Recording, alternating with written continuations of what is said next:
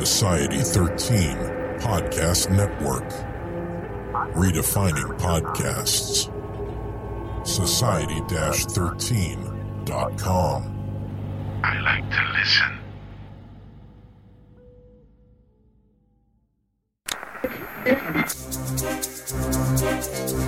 Welcome to Channel 9 of the STRY Radio Network, where stories live.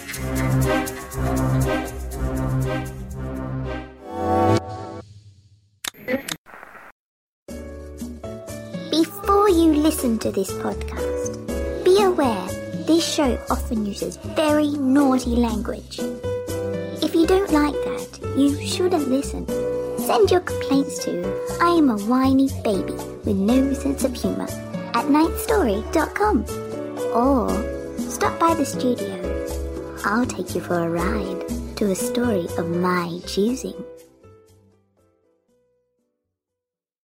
Hey everybody, welcome. You are listening to the Ninth Story Podcast. I'm Immortal Alexander. This is episode 506. Today our guest is writer, editor, and publisher Stacey Longo. And before we get into the interview, my co-host Jeanette Andromeda will be performing one of Stacey's stories from her anthology Secret Things. So enjoy that, and then we'll be going right on to the interview. And now, a story from our guest. This is Max Elliott, Exterminator. Written by Stacey Longo and published in Secret Things, 12 Tales to Terrify. Max Elliott was an exterminator. He'd cleared zombies out of entire towns in his prime, severing spinal cords and sending undead heads rolling without breaking a sweat. His preferred weapon of choice was his machete, which he was using now to clean out the dirt under his fingernails, reclining with his boots up on the dusty table in his little cottage. Once the vaccine had eliminated the zombie plague, Max had found himself out of a job. Decimated cities were being rebuilt. Zombie hordes were rounded up and cured or disposed of, and trees were being planted along neighborhood streets. Max was a fighter, not a builder, and he had found himself with little to do. A zombie slayer with no one to decapitate. He sat now waiting for a knock at the door, calling him to action once again. The knock came. Max opened the door to his red-faced neighbor, a portly woman who owned the cottage down the road. She was panting, having rushed at a high waddle to reach Max's bungalow. "Come quick," gasped the woman, putting her fists up to her mouth. "It's a nightmare. They've taken over the whole garden." Max turned and spit, his saliva tinged brown from the wad of tobacco that rested between his cheek and jaw. He patted his pocket to reassure himself that he'd had enough Copenhagen to carry him through this new mission, then turned back to the neighbor and smiled. Brown flecks of chaw stuck in his teeth. "What seems to be the problem, ma'am?" he drawled. The neighbor shuddered. "Aphids," she squeaked in a low whisper. Max Elliott, Exterminator, was back in the saddle again. Well, that was amazing. You guys really brought that story to life. Thank you. You're so welcome.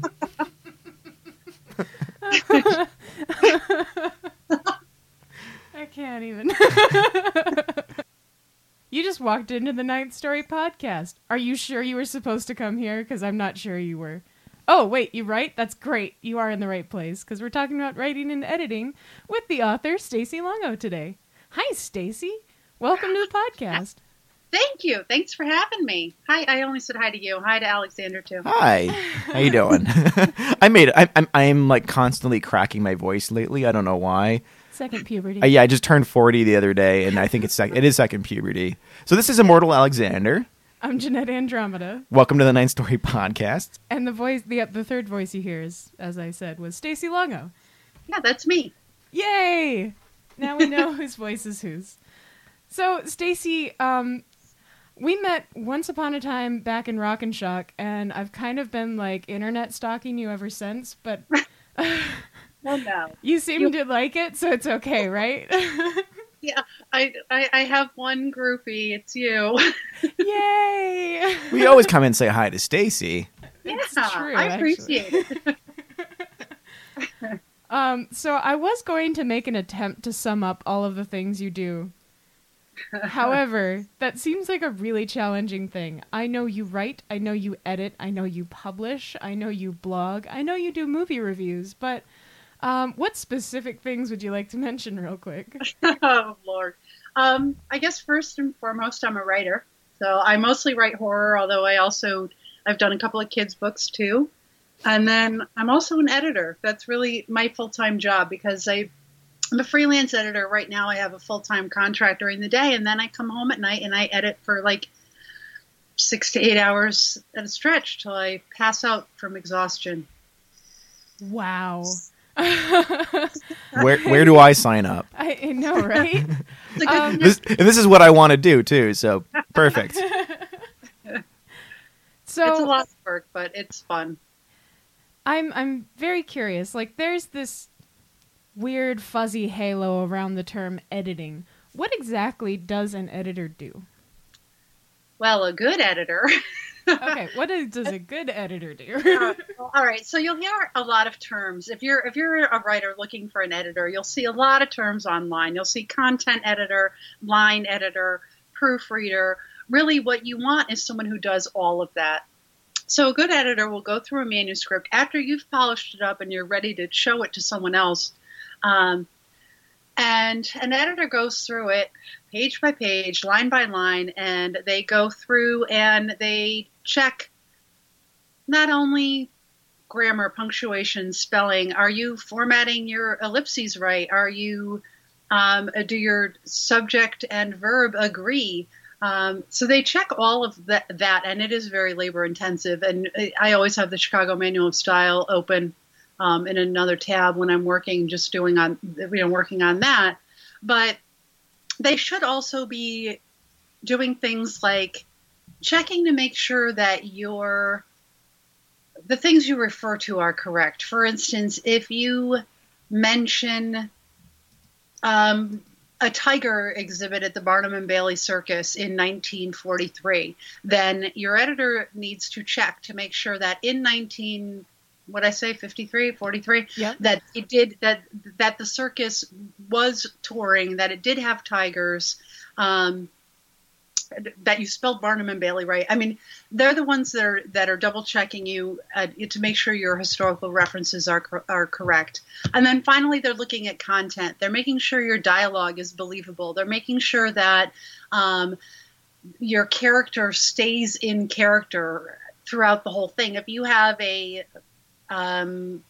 racist cop in chapter 1 who by chapter 6 is volunteering his time at the homeless shelter for the meth addicts. I don't know. I'm watching Breaking Bad right now, so it's fun. Gotcha. Anyway, if it's not consistent with the character thus far, then your editor should be flagging that and saying this is really out of character for that person. And then also major plot holes too. You mentioned in chapter 2 that your character is the biological son of John F. Kennedy, but now in chapter 6, he's the biological son of Weird Al Yankovic. Pick one, and watch out for slander too. So your editor might also want, or libel actually in this case, you want to make sure that your editor should flag things that might upset, say, living celebrities who don't want to be named as the biological father of your literary character, and things like copyright law too. If you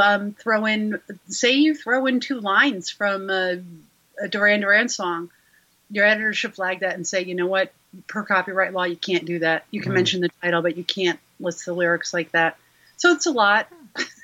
I know. I don't know if the film law has changed, but when I used to do film, somebody had told me that I found out that you could use like 15 seconds of pretty much any song without 10 seconds of any song without having to get the rights to use it, as long as it's only under 10 seconds. So I'm guessing because it's direct lyrics and you can read it, it's a different kind of law.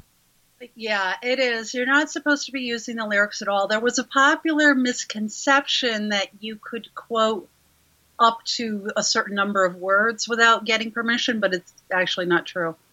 But that's in writing, and I think that's exactly what it is. It's in print. They're written song lyrics, and it falls under a different copyright issue. That's interesting. Would it be a situation where, like, if you were quoting, like, if you're doing a research paper, you quote something, you put a footnote, and then you give credit to where it came from. Is that how it works with songs, or is it totally different? It's different. Yeah, I mean, first of all, if you're quoting them, you need to put it on the copyright page, and and show that and on that copyright page it'll say lyrics on page 65 from "Hungry Like the Wolf" by Duran Duran, copyright 1984, Simon Le Bon, repeated with permission. Oh, wow. With permission, yeah. So when you go in to, like, edit someone's project, how many times do you go through, like, one, even a short story, like one manuscript? If it's just... No, all right. So I'm not even going to say if it's just me, because it's never just me. Because of the volume of work I now have an editing partner. Mm-hmm. So and that's Rob Smale. So Rob and I will each go through a manuscript. Like, I'll go through it first. He'll go through it second. I'll go through it again.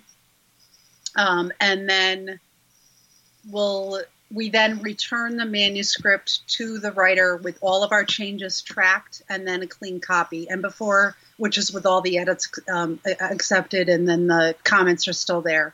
And then I actually quickly eyeball the clean copy to make sure that we didn't accidentally introduce any errors, and then send it back. So probably about 4.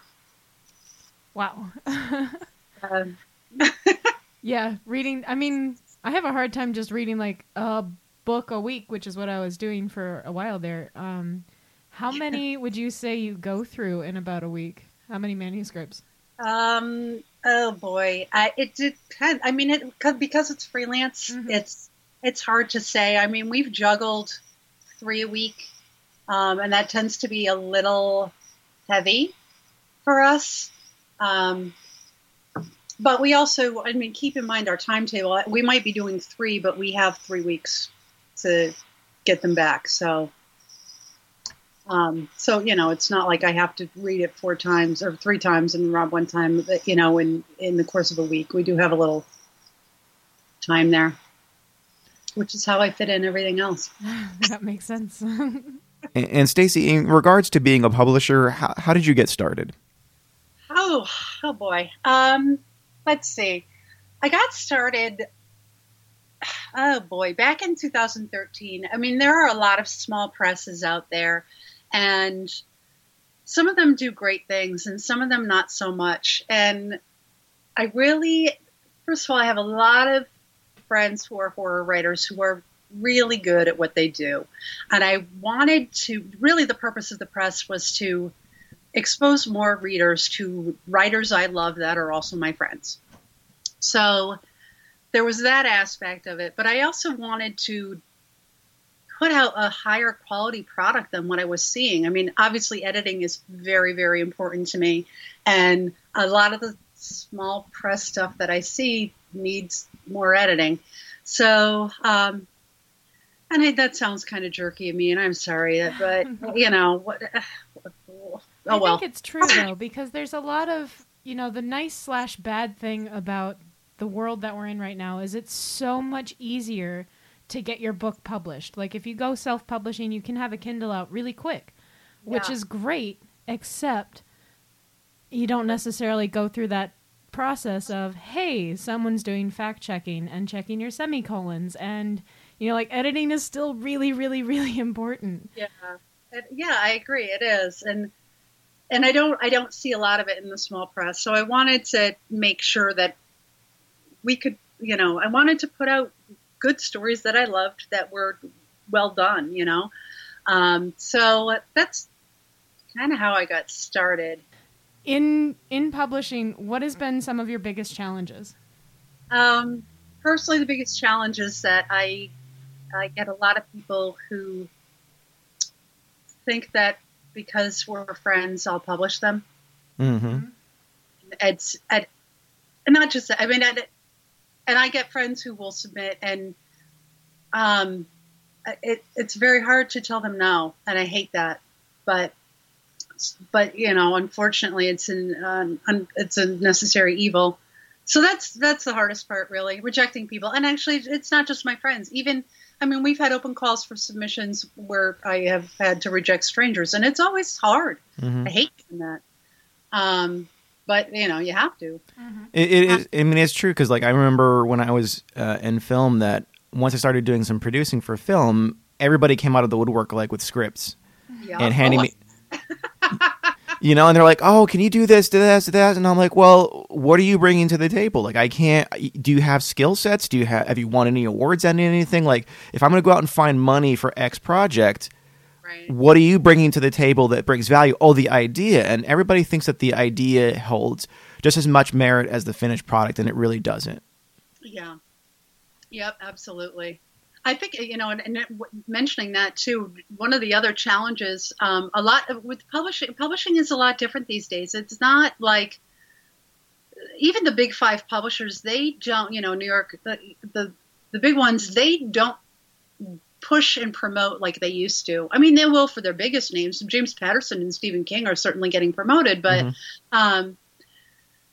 for small presses, I push my authors, and I promote them as much as I can, and I send out press releases, and I buy ads, and I try and get the word out as much as possible. But a lot of it is on them too, and I need them to do things like remind people that their book is out and get the word out if I happen to be running a sale on it. And it's very hard to get them to do that, to get them to push their own work. I have a few that are great at it, but they're the exception, not the rule.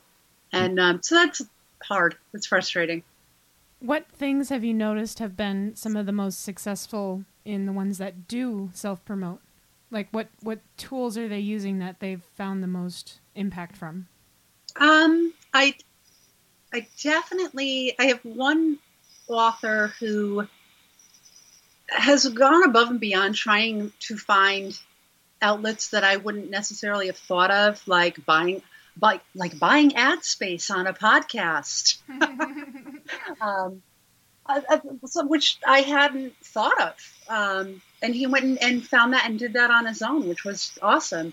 I have authors that will tease their books leading up to the publication date, the release date, and that's fantastic. Our Tricks and Treats anthology that we just put out this past fall, one of the authors is also a blogger, and what he did was he interviewed all of the authors that were involved, and each, every couple days he put up a new interview to promote the release of the book, and hey, here's a spotlight on this author. I thought that was a great idea. So I think like that blogs are and the social media sphere in general has been really helpful from what I've seen. I haven't published anything yet, but it's just like I am totally one of those people who just absorbs a lot of information, especially about marketing lately. I've been really obsessed with it. And I think from a reader's perspective, it's really nice to see a writer who has a blog so that there is like a more consistent way of staying in contact with for example, the fact that I can just be like, "Hey, Stacey, how you doing on Twitter?" It's really satisfying. Good. That's good to hear. At least there's a purpose to it then, because sometimes when I'm blogging, I'm like, why am I doing this? And I think as a publisher, that sounds like a really great idea, that if you can't get the author to reach out to the fans, you bring the fans to the author and start the conversation. And I think it's also kind of almost like a teaching method to teach authors the benefits of social media, that if you're having a positive back and forth exchange and talking directly to people, then you're forming a personal relationship, and now they're more attached to you and your work. Right. Oh, absolutely. Yeah, I do. In some ways, it's brilliant. Yes. So that was some of your biggest challenges. What have been one or two of your biggest wins with your publishing company? Which, by the way, you have Books and Booze Press, and then there were a couple others, right? No. Well, yeah. Farmer's Daughter Press is, it's kind of an offshoot of Books and Booze Press, because Books and Booze is strictly horror. Mm-hmm. And since I have some kids, particularly with the MS books, I didn't want that coming out under Books and Booze Press, so that's really how that got started. But biggest successes, I don't know. I think we've put out some really great books. Mm-hmm. I'm kind of proud of that. And Tricks and Treats just won the Predators and Editors Reader's Choice Award for Best Anthology for 2016. So that was pretty awesome. That felt really good. Congratulations. That's fantastic. Thank you. I liked how you blended together that particular anthology. I haven't read it yet, but the fact that you had living and dead authors mixed in there was pretty fantastic. Thanks. It was a little bit of a challenge trying to find something that would fall under the genre of spooky stories from, say, Charlotte Perkins Gilman, but it was fun because I got to read a lot of her stuff, and I wound up, her Twain, Harriet Beecher Stowe, I found a lot of works that I didn't know existed that did fall in that genre. So it was great. It was fun. How long did it take to put that collection together? Approximately. Approximately 2 years. That is a lot faster than I was expecting. All right, because I thought it'd be cool. I always have an idea that it's going to be 9 months to a year in my head for per book, but that one, that took 2 years. Just from getting the authors in, it started as a project with my writers group, and cool.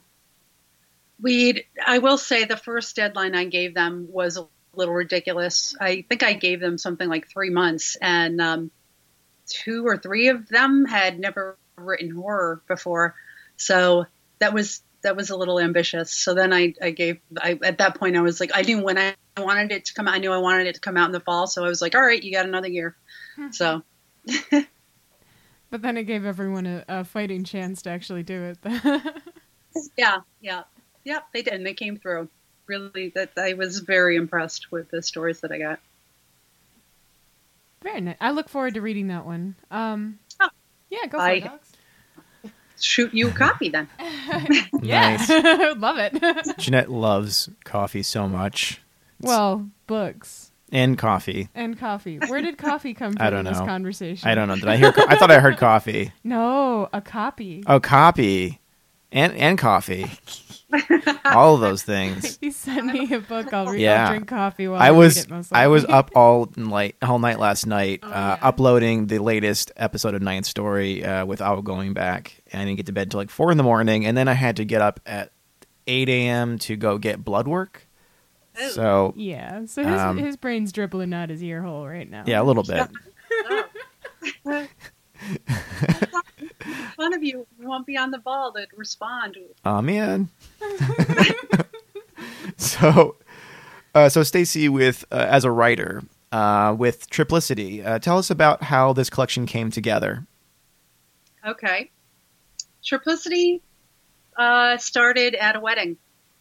It was kind of fun. I was at a wedding. 2 writer friends of mine were getting married. And so a lot of the guests were also writers, which was awesome.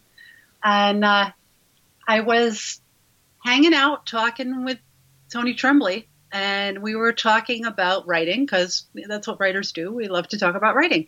Mm-hmm. And Tony had been toying with a novella idea for a while, and we started talking about how much fun it would be to have a bunch of us write novellas and have them come out as a collection. And at that time, when we were talking about it, I was not going to be the publisher. We were actually going to pitch it somewhere else. So a few of us started writing. It was Tony and I, and then a couple of other writers. And in the meantime, Tony and I then saw each other again a couple months later. And we were done with our novellas. We had sent them to each other for critique and feedback. And we were talking about editing. And the publisher that we were going to pitch it to, I had made a comment about, I hope that they'll let me have one round of the editing process. And Tony was like, what do you mean one round? And I guess we're unusual because at Books and Booze, it really goes through 6 edits. And so I was explaining that to Tony, and he was like, we're not going to submit it to this other place because I know they don't do that. So he said, can we do it through Books and Booze? So I was like, okay. So I kind of wound up getting it unexpectedly. So then in the meantime, the other 2 authors who were involved, they needed more time.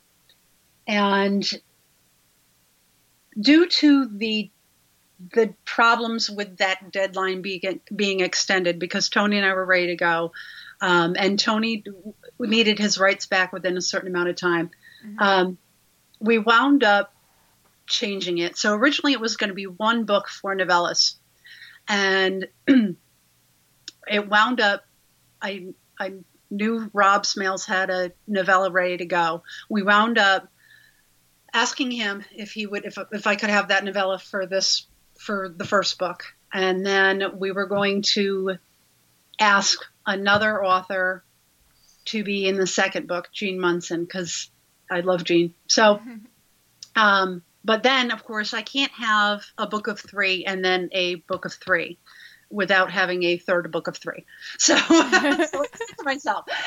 So I wound up contacting 3 more authors, and now we're looking. It's actually 9 novellas in a 3-book series. So yeah, I wound up making a lot more work for myself. Yay! Good job. Yeah. So the first book came out, Triplicity, in November, and the next one will be out in September. Awesome. So this upcoming year. Yes. Nice. Yep. I look forward to reading that one as well. Yeah. I'll send you a copy with a coffee. Perfect. Because she needs it. Always. For the listeners, I have read a lot of, not all of Books and Booze Press's collection of books, but a lot of them. And I consistently have been very impressed with the quality of books that you put out. The stories are very interesting. The editing really is just spot on.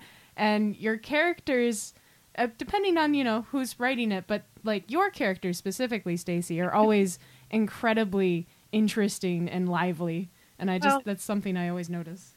Well, thank you. I will say with Triplicity, Rob, Tony, and I have very different approaches I think in this book in particular. Like mine was kind of, I was definitely tongue in cheek, and I was trying to be kind of funny. And then Tony is more Lovecrafty and weird, and then not in a bad way. And then Rob's is kind of sentimental. So the 3 stories, I was surprised and pleased how they came out. Because you were talking about how the 3 different stories were very, very different. They were very different, actually, Stacey. But I kind of liked that. Oh, good. Because altogether, like, if you look at the 3 concepts, it was, yours was very much like, kind of like what would purgatory be like in a broad sense. And then you have, it was, Tony was next in the book, right? Yeah. Tony's was like post-apocalyptic, super. That one took me for a ride, by the way. Like, I was not expecting where that one ended up. It felt kind of X-Files-y, but it started off feeling like The Walking Dead. And it just really, really surprised me, and I enjoyed that one. But again, a very different world. Yours was very based in reality. This one was, like, based in another reality. And then Rob was back, like, close to home. Like, you're just reading a book in front of the fire, getting cozy, But somehow they all worked together. I don't know how you did it, but you did. Pure luck. I actually, because we didn't really have a theme. We didn't have time for a theme because we didn't want to restrict ourselves that way. And the fact that we wound up all having female protagonists, that was kind of a nice little fluke. And I will say that was our theme all along. And actually, and it worked well. The second book is going to be called Three on a Match, and the three authors involved in that, which are Jean Munson, Melissa Crandall, and Christy Peterson Schoonover, the superstition of three on a match is that if three people light a smoke off a match, one of them is about to be shot. And that actually, even though I didn't give them a theme either, I didn't tell them what the title was going to be, it wound up working very well for the stories that came in. Nice. And where does that superstition come from? It's a military thing. So if you have three men, say, in a ditch, the first one lights the cigarette, which gets your enemy's attention. The second one is lighting their cigarette, and that gives them time to draw a bead. And then the third one, as they're lighting it, they get shot. Something like. I'd heard that superstition before, but I'd never heard where it came from. So thank you. I wound up learning because I needed to define it for the book. Perfect. It's always cool, like, finding all these little stories of where superstitions come from. And I think that's really what gets writers' brains just lighting on fire on their own, just like a match. Yeah, absolutely. So in Triplicity, you start off the book with your story, Brando and Bad Choices, which is fantastic, by the way. Thank you. And I'm not as big of a reader as Jeanette is. I'm trying to get more into reading. I was more of an audio-visual person for the longest time. And I love your story because it definitely drew me in. I was... So in the story, tonally, it starts off like a sitcom. And then it quickly transitions into more of a Stephen King-like tone. Can you tell us why you chose to shift in tone? To make it darker. Because it was, as I was writing it, when I started out, I was writing the relationship, really. I wanted to paint the relationship between the two sisters. And also kind of give an idea of who Stella was as a person, which is vain and selfish and jerky. Mm-hmm. But I really wanted to emphasize that relationship between the two sisters, and it did kind of sound sitcom-y, but I wanted their camaraderie and also a little bit of tension because of Stella's behavior to come through. And once I established that, I was like, fabulous, let's send her to hell. And that's when the darker stuff comes in. So, that's why I went there. And I kind of like the two different tones because let's say you were to look back at something as a memory. I think we all have a very ideal way of where we look at things, whether it be moments in our life or good moments or bad moments. We don't really see them exactly as they are. We kind of see them as we would process them like as in a book or on television. It's a little more heightened or a little more silly, or it's not exactly reality. So it's almost like the beginning of the story is like an echo, more than reality. Well, thank you. I'm going to take that as a compliment. You're welcome. Yeah. It is. It is a compliment. Not really a question, but it is a compliment. Sometimes we just say things. That's okay. The benefit of a podcast. Just say the thoughts that are on your mind. So, Stacey, I was, in preparation for this interview, also revisiting your bio. And one thing that stuck out to me this time around, because, yes, I've read it more than once, I don't know if I've updated it, though. Well, so maybe you can, just for the next time I go read it. You started writing in the Block Island Times as a humor columnist? Yes. Oh, my goodness, that word is a challenge. Columnist. Thank you, Alexander. You're welcome. Can you tell us a little bit more about that? That was the best experience. Writing for the Block Island Times was the best experience. Living on Block Island, maybe not so much. When I graduated college, I thought it would be a great idea to move out to Block Island. If you're a budding writer, what a great place to be. To, sit on the beach, stare at the waves, and write all day. And what I failed to take into account was that I needed to pay my bills.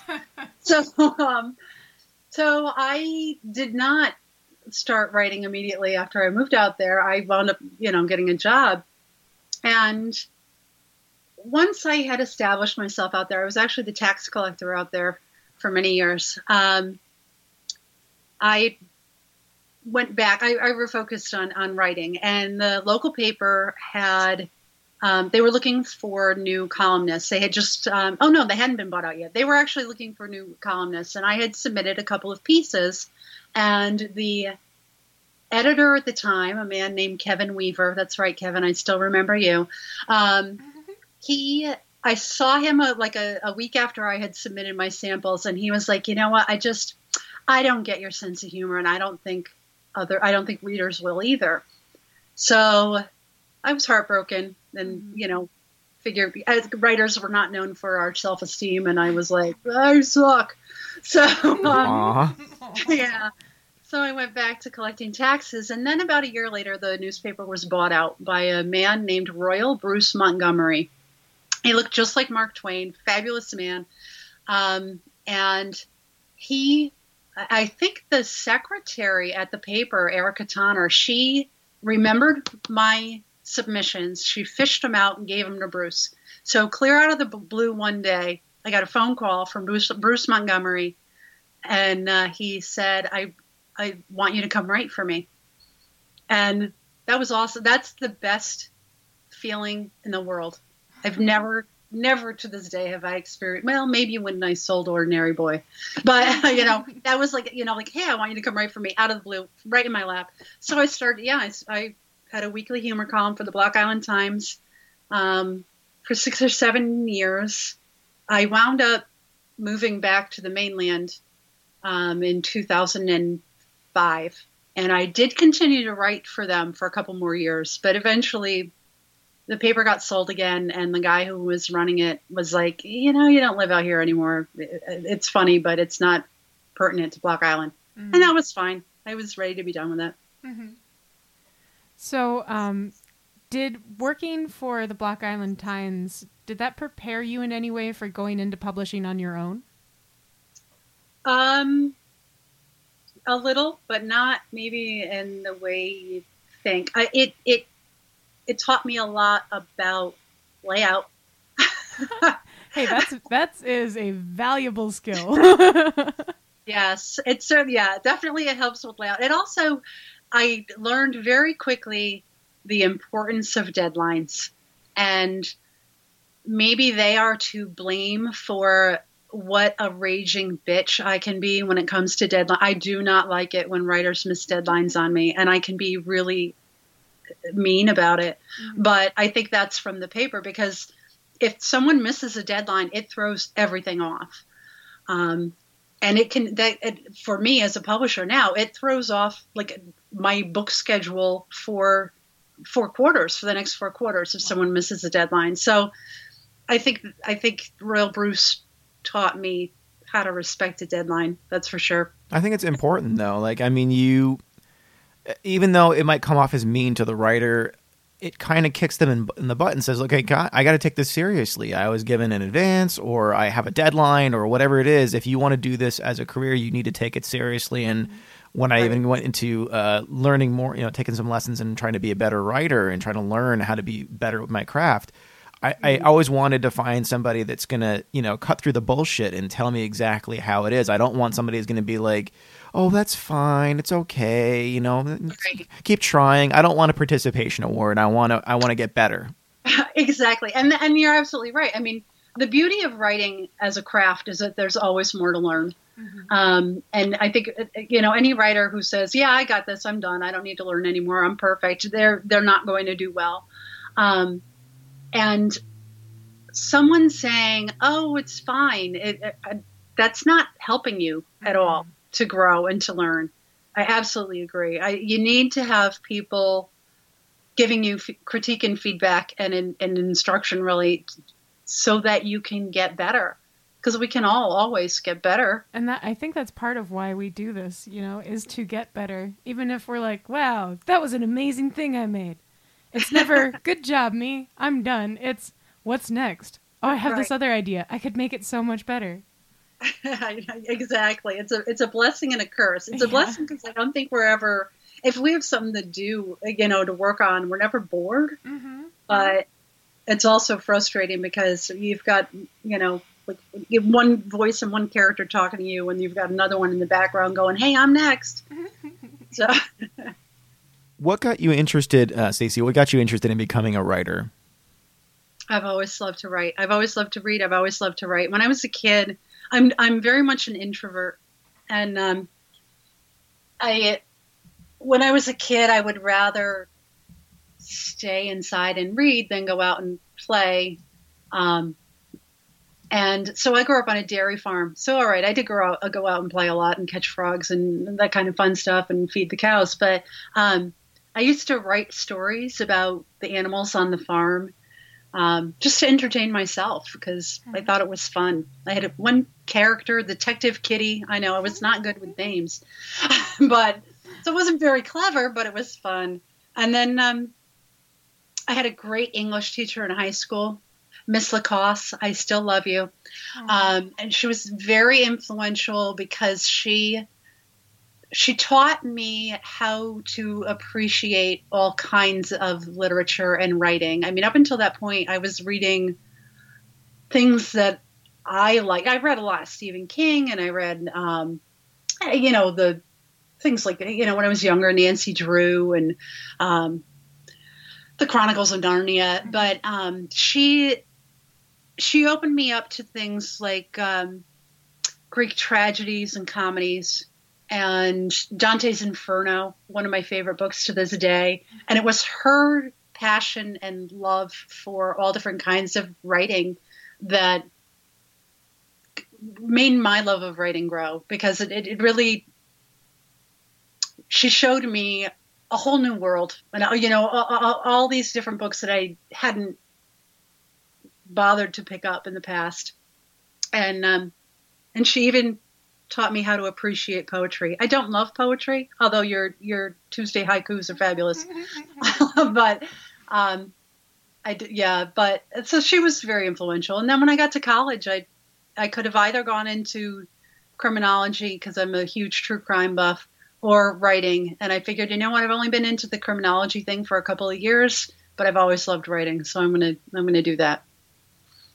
Seems like it was a solid choice. Plus, you're still learning criminology with all the people you kill off anyway, so... That's true. That's true.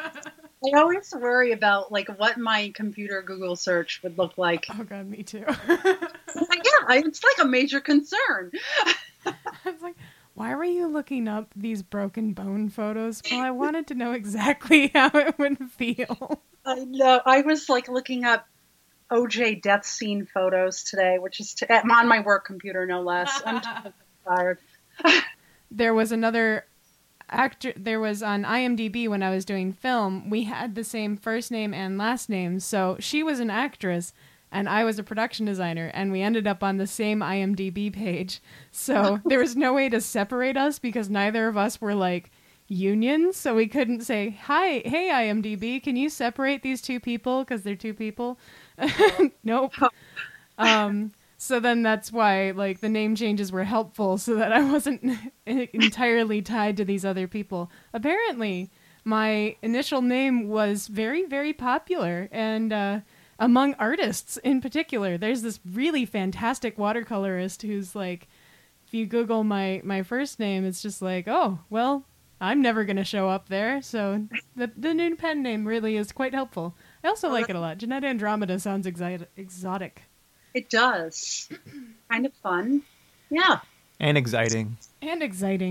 I blend words together a lot when I speak. It runs in the family. My mom, my sister, we all do it. Oh. That's better than, the hips that I inherited from my mother. Ride a horse with these saddlebags. But you get blended words. Sure. Yeah.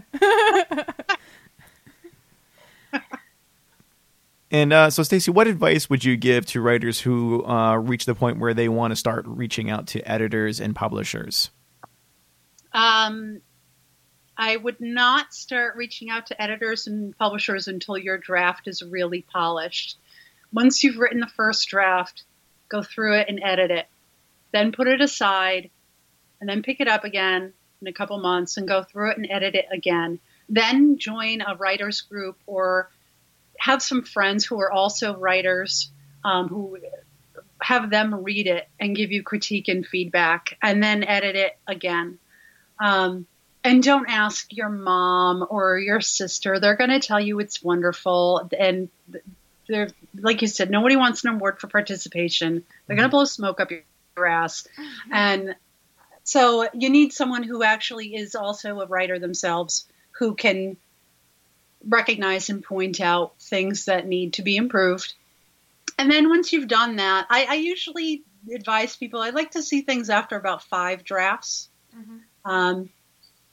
So then if you are ready for an editor, start asking people. If your friends have used editors, ask them who they recommend. Always, always, always read something that editor has edited, because I'll tell you one thing. A lot of people say they're editors and they are not. I've met probably 200 editors in my life. It was 200. Apparently I can't enunciate. I know 3 maybe that actually can do the job right and do it well. Wow. And one of them's my editing partner, because as soon as I realized he could, I made him my partner. So a lot of people will say that they are editors, and they do not do a good job. Any editor that you contact, you can go to the EFA, which is the Editorial Freelancers Association. There's a lot of great editors on there. Any editor that you contact, ask them if they'll do a sample edit. And I can't think of any of them that are truly professional that won't. Of course, they'll edit a few pages. You also want to make sure you got someone who's a good fit for you. Some editors are harsher, and if you are a writer who might be a little more thin-skinned, maybe you don't go with the big meanie. And, so at that point, once you've worked with an editor and you've really polished this piece up, it is the best it can possibly be. Then start querying publishers and agents. And I would definitely check out Predators and editors.com, and Predators is spelled like editors, but with a PR. They'll let you know. There are a lot of horrible people out there who just want to part writers from their money. And I should also say, too, if you are a new writer looking to get published for the first time, don't pay anyone to publish you. That's not a professional publisher. That's a parasite who's trying to make money off your back. You should not have to pay someone to publish your work. They should be paying you. That's incredibly valuable advice, because when you first get out there, I mean, you don't know, like, oh, this must be normal. Everyone just has to pay to get published the first few times. No, they don't. And it's not normal. And, those people are scam artists, and they're called vanity presses, and they're horrible people, and I hate them. And some of them will charge writers $1,500, and some of them will charge writers $5,000. Wow. Yeah, it's disgusting what they'll do. And a lot of them they don't give you anything in return. They don't edit. In fact, I think there's one out there who, besides parting you from their money, they say, we don't edit your book because we want to keep it in your true voice. Oh. Yeah. Oh, that's rich. Yeah. Oh. Yeah, I mean, it is the same thing in the film world, where there's a lot of distributors that will simply take your work out of your hands, tell you that they will pay you X amount of percentage once it starts to make money, and you will see nothing. Wow. They just throw it in their catalog, they don't even promote it, and you will never see a dime from that. Or even worse, they will take the rights to the book and say, okay, great, we now have control of this, but it's a lot like this other movie we really want to promote, so we're just going to shelve it, and you can never use it. Mm-hmm. Yeah, that's interesting. I never thought of that, but yeah. Yeah, that's the darker side of film publishing. Yeah, that's definitely with film that they'll do that they'll distribution they'll be like, oh yeah, this is going to go up against this, so we're just going to put it in a vault and you'll never see it. Wow. Yeah. All that work? Okay, bye. Yeah. I know, it's heartbreaking. Yeah. Oh. So the one last thing I wanted to talk to you about before we, get your links and everything was you had mentioned the children's books you've been working on. You sent me your Forgive me. It was something about MS, and I don't have it pulled up on this computer. Okay, you want me to just launch into it? My mom, MS, and the 6th grade mess. Yeah, tell us a little bit about that. All right. So I have a really good friend. Her name is Renee. And she, back in 2008, all right, so she's a good friend. She was one of my bridesmaids when Jason and I got married. And she's amazing. She can do anything. Like, she made our wedding cake. And she did it. We had like a movie theme. So our bride and groom were Oscar statues and statuettes, and then had a red carpet, and she made popcorn out of fondant. Anyway, so she's amazing. She can make and do anything.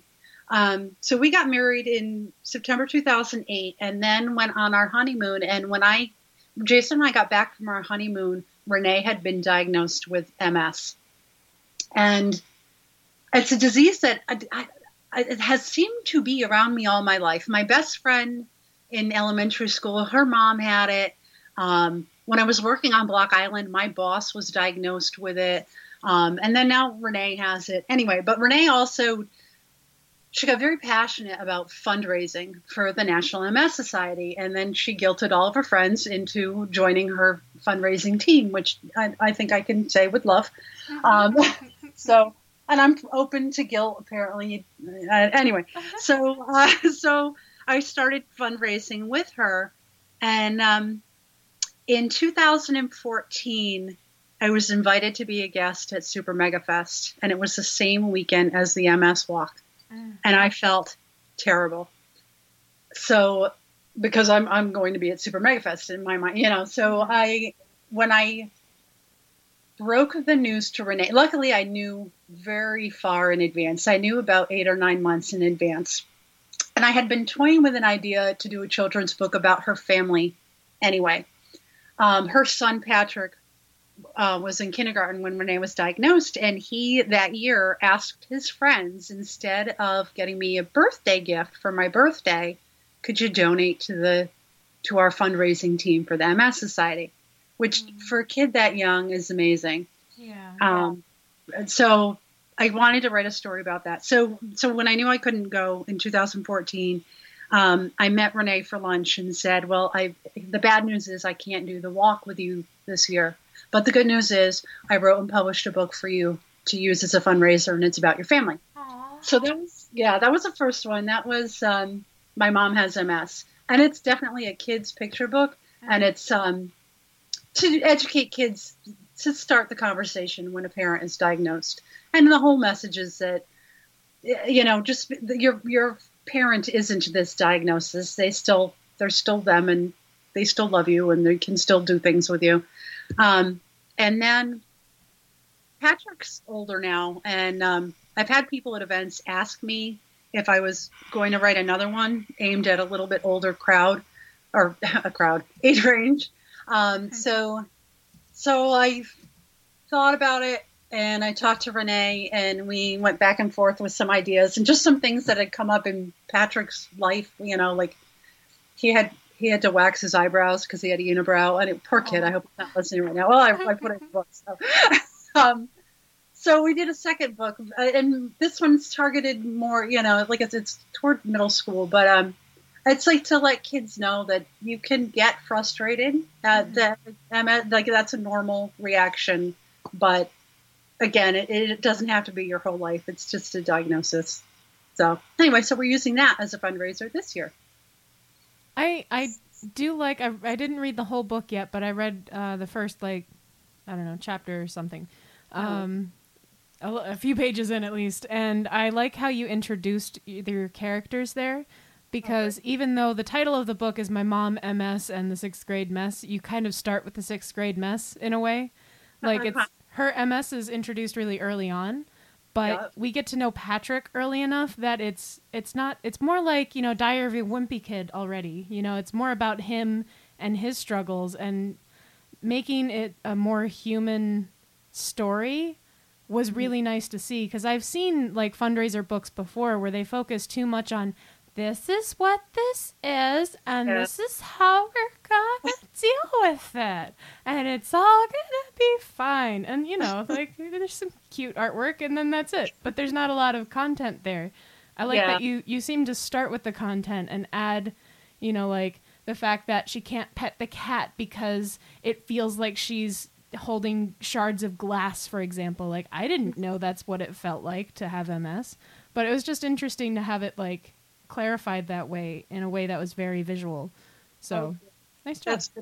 Oh, thank you. Yeah, I didn't want to concentrate. I wanted it to be a story, not just a lecture, and it isn't a lecture. It is, it's definitely Patrick's trials and tribulations in 6th grade. So poor Patrick. He seems like a cool kid, though.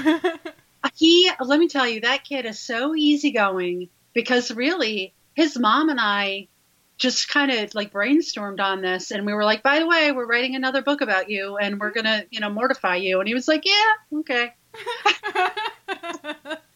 That's awesome. Yeah, it was pretty cool. So, Stacey, where can people find you and your work? Oh, my goodness. I am like diarrhea. I am everywhere. That is the best. I want that on a bumper sticker. Maybe that'll be the title of the show. Just like diarrhea, I'm everywhere. I like to keep it classy. That's it. All right, we'll do it. Keeping it classy. Yeah. So I am on the social medias. I'm on Twitter at Stacey B. Longo. I am on Facebook. I think it's Stacey Longo, author. I mean, I have an author page. And you can find me online at www.staceylongo.com, and that's Stacey with an E. So it's STACEYLONGO.com. If you're looking for the best editors in the world, Rob Smales and I can be found at SNL Editing, which is slediting.com. And I do movie reviews over at Cinema Knife Fight. I think it's ballsertown.com. I had it pulled up. We'll add that to the show notes as well. All right, thank you. And then I'm also at thestoryside.com. I do a couple blog posts there a month. So yeah, like I wasn't kidding. I am diarrhea.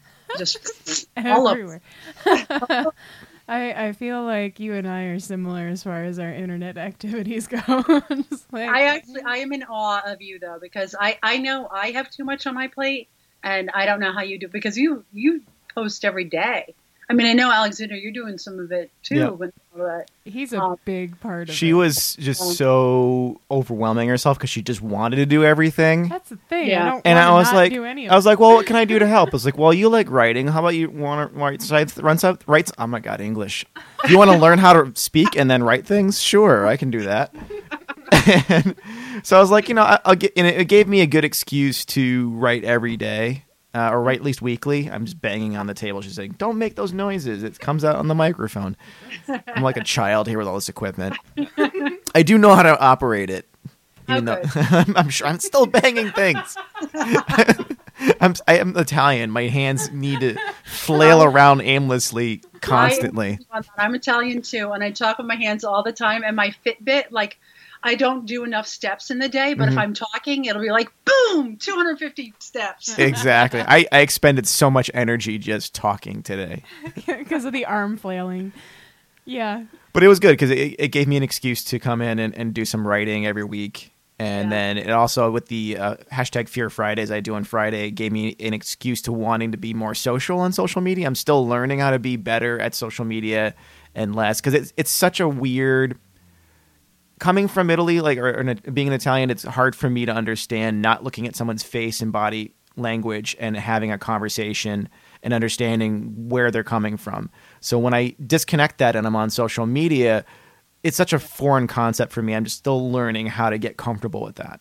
Yeah, it's hard because, voice and tone and, like you said, body language, expression, none of that comes through on social media. So yeah, I've been known to make a crack or two and really, really offend people and not even know it. It's really easy to do Which is why I will often put things in at the end of something, say sarcasm font. I think that's why people use memes so much, because then it's a lot clearer. You know, yeah, exactly. You have a facial expression. That's why stickers and emojis are really important. It's like, I said something dickish. Winky face. I'm just kidding. I know it's dickish. Yeah, I've put a lot of practices into my life that allow me to be as productive as I am. I think that should be an episode someday, because I use a lot of scheduling and like all other productivity things. My other passion is entrepreneurial podcasts, and I learn a lot about productivity and want to try all of it. Or an entire episode about the psychological meaning behind why people buy poop emoji pillows. Oh, that is fascinating. Yes, it is fascinating. Why do people do it? Like, I can get, like, I have colitis. People will give me poopy emojis all the time because they think it's funny. But it's not. Anyway, why? I mean, I just walked into a Walmart once, and I just saw an entire display of giant poop emoji pillows. And I just had to take a picture of it, just with the caption, why? Why does this exist? Right. Who's hugging this? It's because everyone, in their deepest heart of hearts, just wants to be a little shit. Maybe.